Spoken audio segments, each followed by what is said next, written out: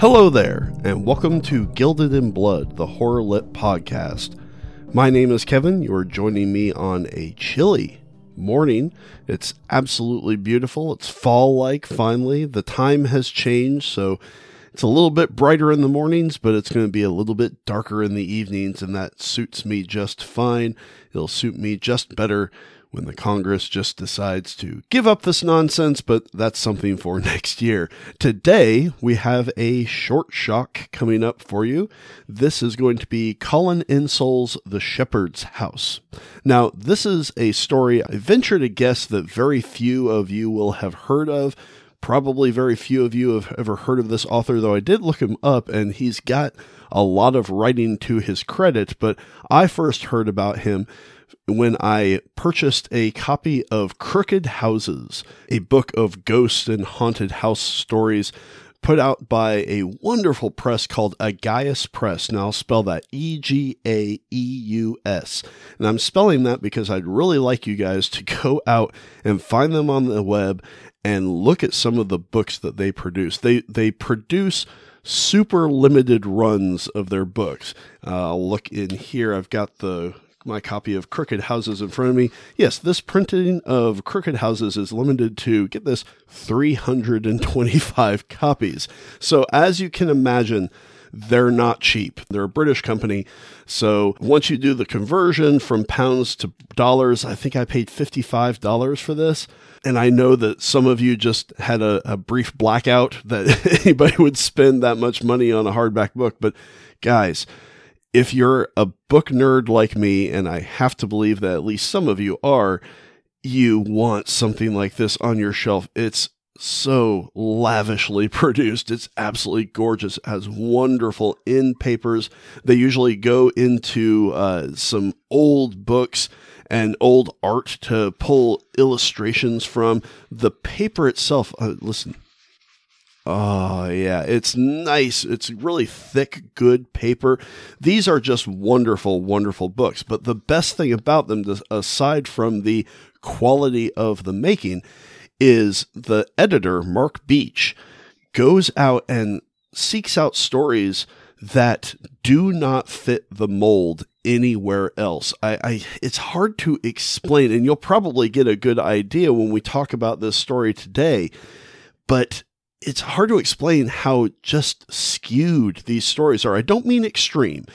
In general, they don't. They don't go to the really gory or really violent areas. That's not what these stories are really doing. They harken back to kind of the atmospheric, really creepy stories of like the 19th and the 19th and the 20th century, early 20th century, maybe even sometimes the 18th century, just older feel, even though almost all of these stories are brand new stories and often written specifically for this anthology. I think I have 7 on my shelf because I'm addicted, but these are wonderful, wonderful collections of short stories. They come out maybe once or twice a year, but if you're interested in finding some short stories, they're doing something drastically different from what other short stories are kind of doing at the time. I really urge you to go check out Aegeus Press. If you can find them secondary market, that's good. I know that there are some out there, but I like to have mine right off the press, because sometimes if you don't find them in the secondary market, they're gone. You can never find them again, and that bugs me. I truly am addicted to these books. So try to find one of these anthologies and check out some of the really interesting ways that they approach short storytelling, and specifically horror short storytelling. But that all aside, let's go ahead and talk about the story that we're here to talk about today, and that is Colin Insole's The Shepherd's House, collected in Crooked Houses, put out by Aegeus Press. Guys, go check them out. All right. Enough of that. Let's get into the story.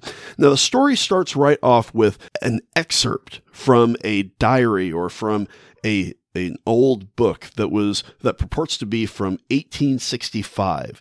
And it uses those common tropes of stories from that era. You have the epistolary kind of feel of it, the I narrative, the archaic language, etc. And what it's talking about is, in this town, a strange wasting disease spreads through the populace. So people will get sick, they eventually just kind of lose all of their energy, all of their strength, and they pass away. But what makes this unique is that it's always accompanied by a hallucination of a house up on a particular hill in the town. Now, notice, there is actually no house up there. If you're walking along and you're you're not sick with this disease, you're walking along, you just see the hill. It's a beautiful hill that goes up there. But if you become ill with this disease, when you look up there, now there is a house. And the spectral figure of a shepherd, you start to see that figure in the windows of the house. And eventually, as the disease progresses, whenever you look up at the hill, the figure is now closer and closer. First he's at the door, and then he's halfway across the hill, and then he's right outside your house. And eventually, as you get very, very sick, he's standing by the victim's deathbed, seen only by the dying person. Now, when the person dies, there's this unexplained bruise above the corpse's knee that fits the size and shape of a shepherd's crook. And if you don't know what a shepherd's crook is, which I hope that very few of you fall into this category, think of a candy cane. That's what the candy cane really kind of came from, is a candy version of a shepherd's crook. So it's a long staff with kind of a hooked top. And these people who die, all of a sudden, when they die, there's this bruise above the knee that looks like somebody has yanked their body with a shepherd's crook. Also, a skein of rope that the shepherd is seen holding. There's a mark of that somewhere on the body too. Now, this is very odd. I understand. It's very, very strange.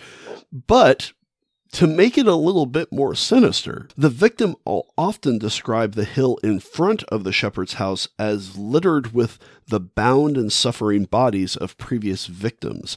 And that leads one to believe that to be taken away by the shepherd does not mean, transported to a better place or any of those euphemistic things that people say. No, it means to suffer eternal torment on the hill, bound and suffering on this hill after being dragged away by the shepherd. So this is all given at the very outset of this story by this book from 1865, and it's jarring to read. You're trying to wrap your head around this.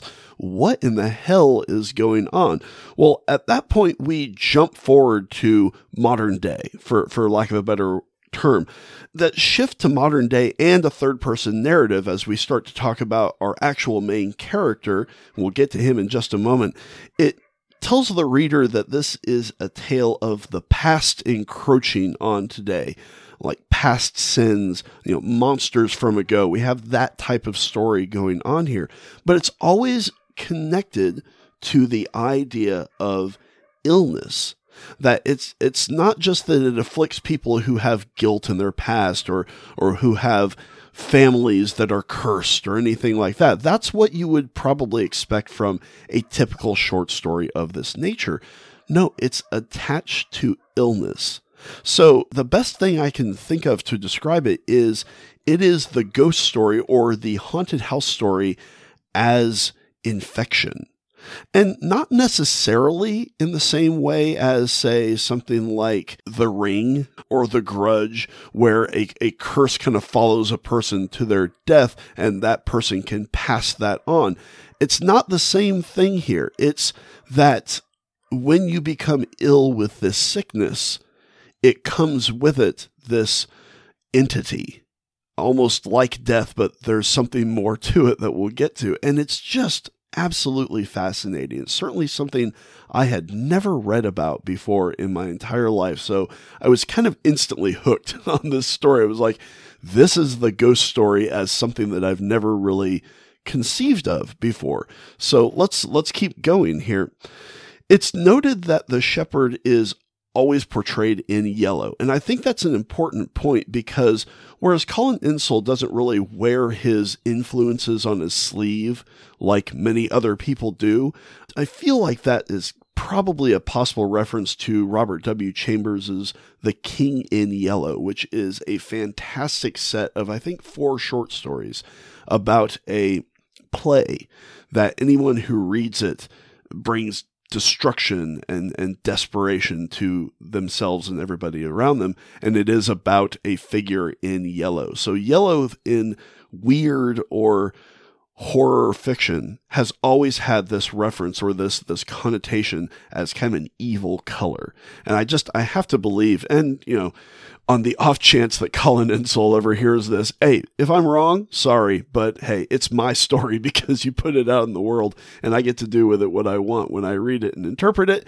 I think that's a reference to Robert W. Chambers' The King in Yellow, which all horror fans should probably go check out. I don't know if we're going to cover it in a short shock episode. Maybe we will. Anyway, let's keep moving on. Now, our main character is Clive, and he comes back to the town after having grown up there, so he is well aware of the legend of the shepherd. And it's not really a legend, it's a reality that these people have to deal with day in, day out. They know that they could be afflicted with this disease. And when he comes back, he buys this house called Russet Wood. And it has many similarities of the accounts given about the shepherd's house. And we'll find out that Clive has a specific reason that he, above many other people, might know exactly that that is the case, because Clive has actually survived an encounter with a shepherd. When he was younger, I think it says when he was 19, he became afflicted with the disease. He got very, very ill, and he started to see the shepherd's house. As the shepherd grew closer and closer and closer, eventually the shepherd was standing over him on his deathbed, but all of a sudden the illness abated and he got better. But before he did, the shepherd puts in his hand a chunk of wood that Clive has kept for a good luck charm throughout the years. This gnarled piece of wood that it says that it still feels like the sap is running out of it. It's been torn from something. And the shepherd puts this in his hand before he leaves. And this piece of wood is not spectral. It's there. It's real. It's a reality. So there's this crossing over of the spectral and the real that blurs this line that makes the story all the creepier and all the more mysterious, really. Now, we know that this affliction only seems to affect this particular town, and we're told that it goes all the way back. There are records of this happening going all the way back to the Tudors, which were a royal family that era was from 1485 to 1603. So this thing is damn near ancient, this concept of the shepherd's house. So we're dealing with something much older and more sinister as we go through this. So Clive has come back. He knows what the shepherd is, and he has bought this house that holds many similarities to the shepherd's house. Now, we kind of go back and forth between the current day that's talking about Clive and him coming back, and Dr. Bethel's book that we had that excerpt from the beginning from. We get more of those excerpts throughout the story. And that book from which these passages appear were purged and burned after publication, and he died mysteriously in a fire. So there's also this sense that whatever this affliction is, there's this superstitious dread around it, which I guess I would have to say makes a lot of sense. If people were dying and being all talking about the exact same thing as they die, and then all of them have this mysterious, unexplained bruise above their knee that fits with their story, you'd probably be superstitious about it too. You wouldn't want to talk about the damn thing ever. You wouldn't want any reason to visit that upon yourself or your family. So there's this desperation to keep quiet about the shepherd's house, but it keeps coming through. Now, early on in the story, Clive has this dream in which he defends a cottage, another house, from the shepherd. And he wakes literally scratched and bruised. We almost have a Nightmare on Elm Street situation where whatever damage was done in the dream kind of comes through into reality. But he also finds that a local girl who has been dying and seeing the shepherd has rallied and is now getting better. So she is now in the same camp as he is. And while this may seem to be a good thing, it's actually seen from the viewpoint of the town as worse than that person actually just going ahead and dying and being taken by the shepherd, because in all cases where someone is spared, another immediately takes their place. Within like a week, somebody else will fall ill and that person will not be spared. That person dies rather quickly. So there's this guilt that's built into this, that if you've survived the shepherd, it's almost seen as though you have passed this off to somebody else to die in your place. So there's not a lot of love in this town for people who have survived the shepherd. And we see this in a very, very tense scene that at the wake of the person who did die, taken away by the shepherd, the mourners nearly attack and kill the girl who survived. And it's a very, very uncomfortable scene because there's all this grief going on here, and grief makes people illogical. That's something that a lot of people who have ever felt heavy grief really know. It doesn't matter if it makes sense or not. Sometimes just lashing out at somebody else makes one feel a little bit better. Nothing loves company more than misery.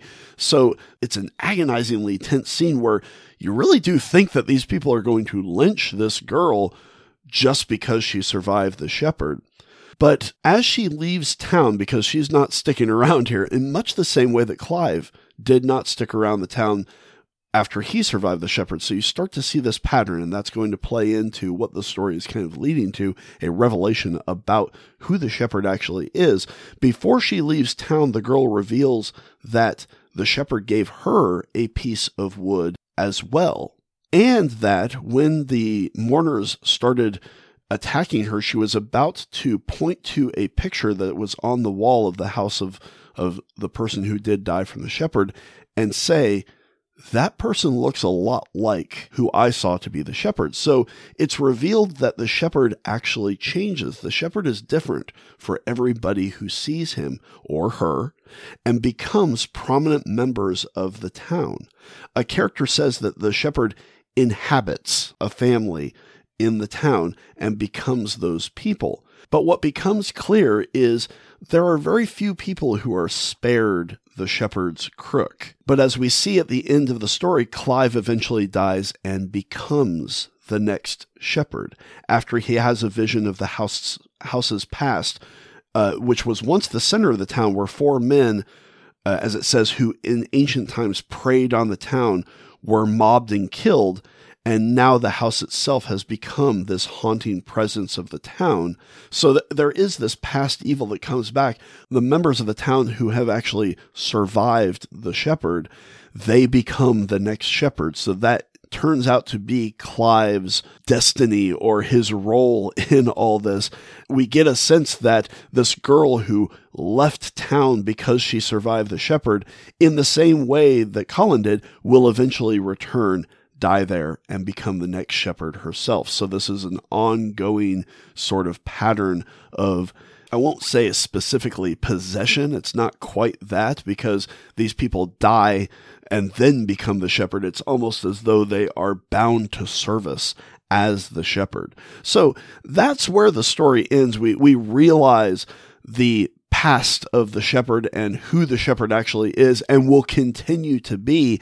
And the story really left me with a sense that I had just read something that was drastically ambitious and very unique, and something that I had never even considered or thought of before. And it was a joy, because as you read more and more, you realize that a lot of the things you read are very, very, very good and respectable and wonderfully written copies of other things that have come before over and over again throughout history.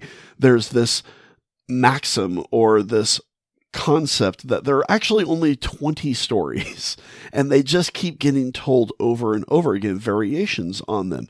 But the further that somebody can jump away from the original of these and give us something, there's this curious sort of alchemy that happens when somebody hits on a really original and interesting idea.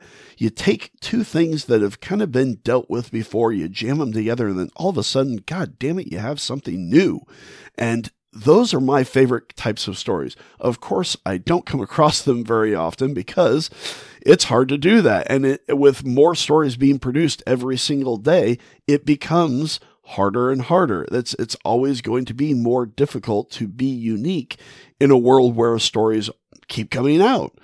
So to really find that gem, that needle in the haystack of a story that does something so dramatically different than anything you've ever dealt with before. And really, we're not talking about something whose constituent parts are things that are alien to us. We have possession stories, we have ghost stories, we have haunted house stories.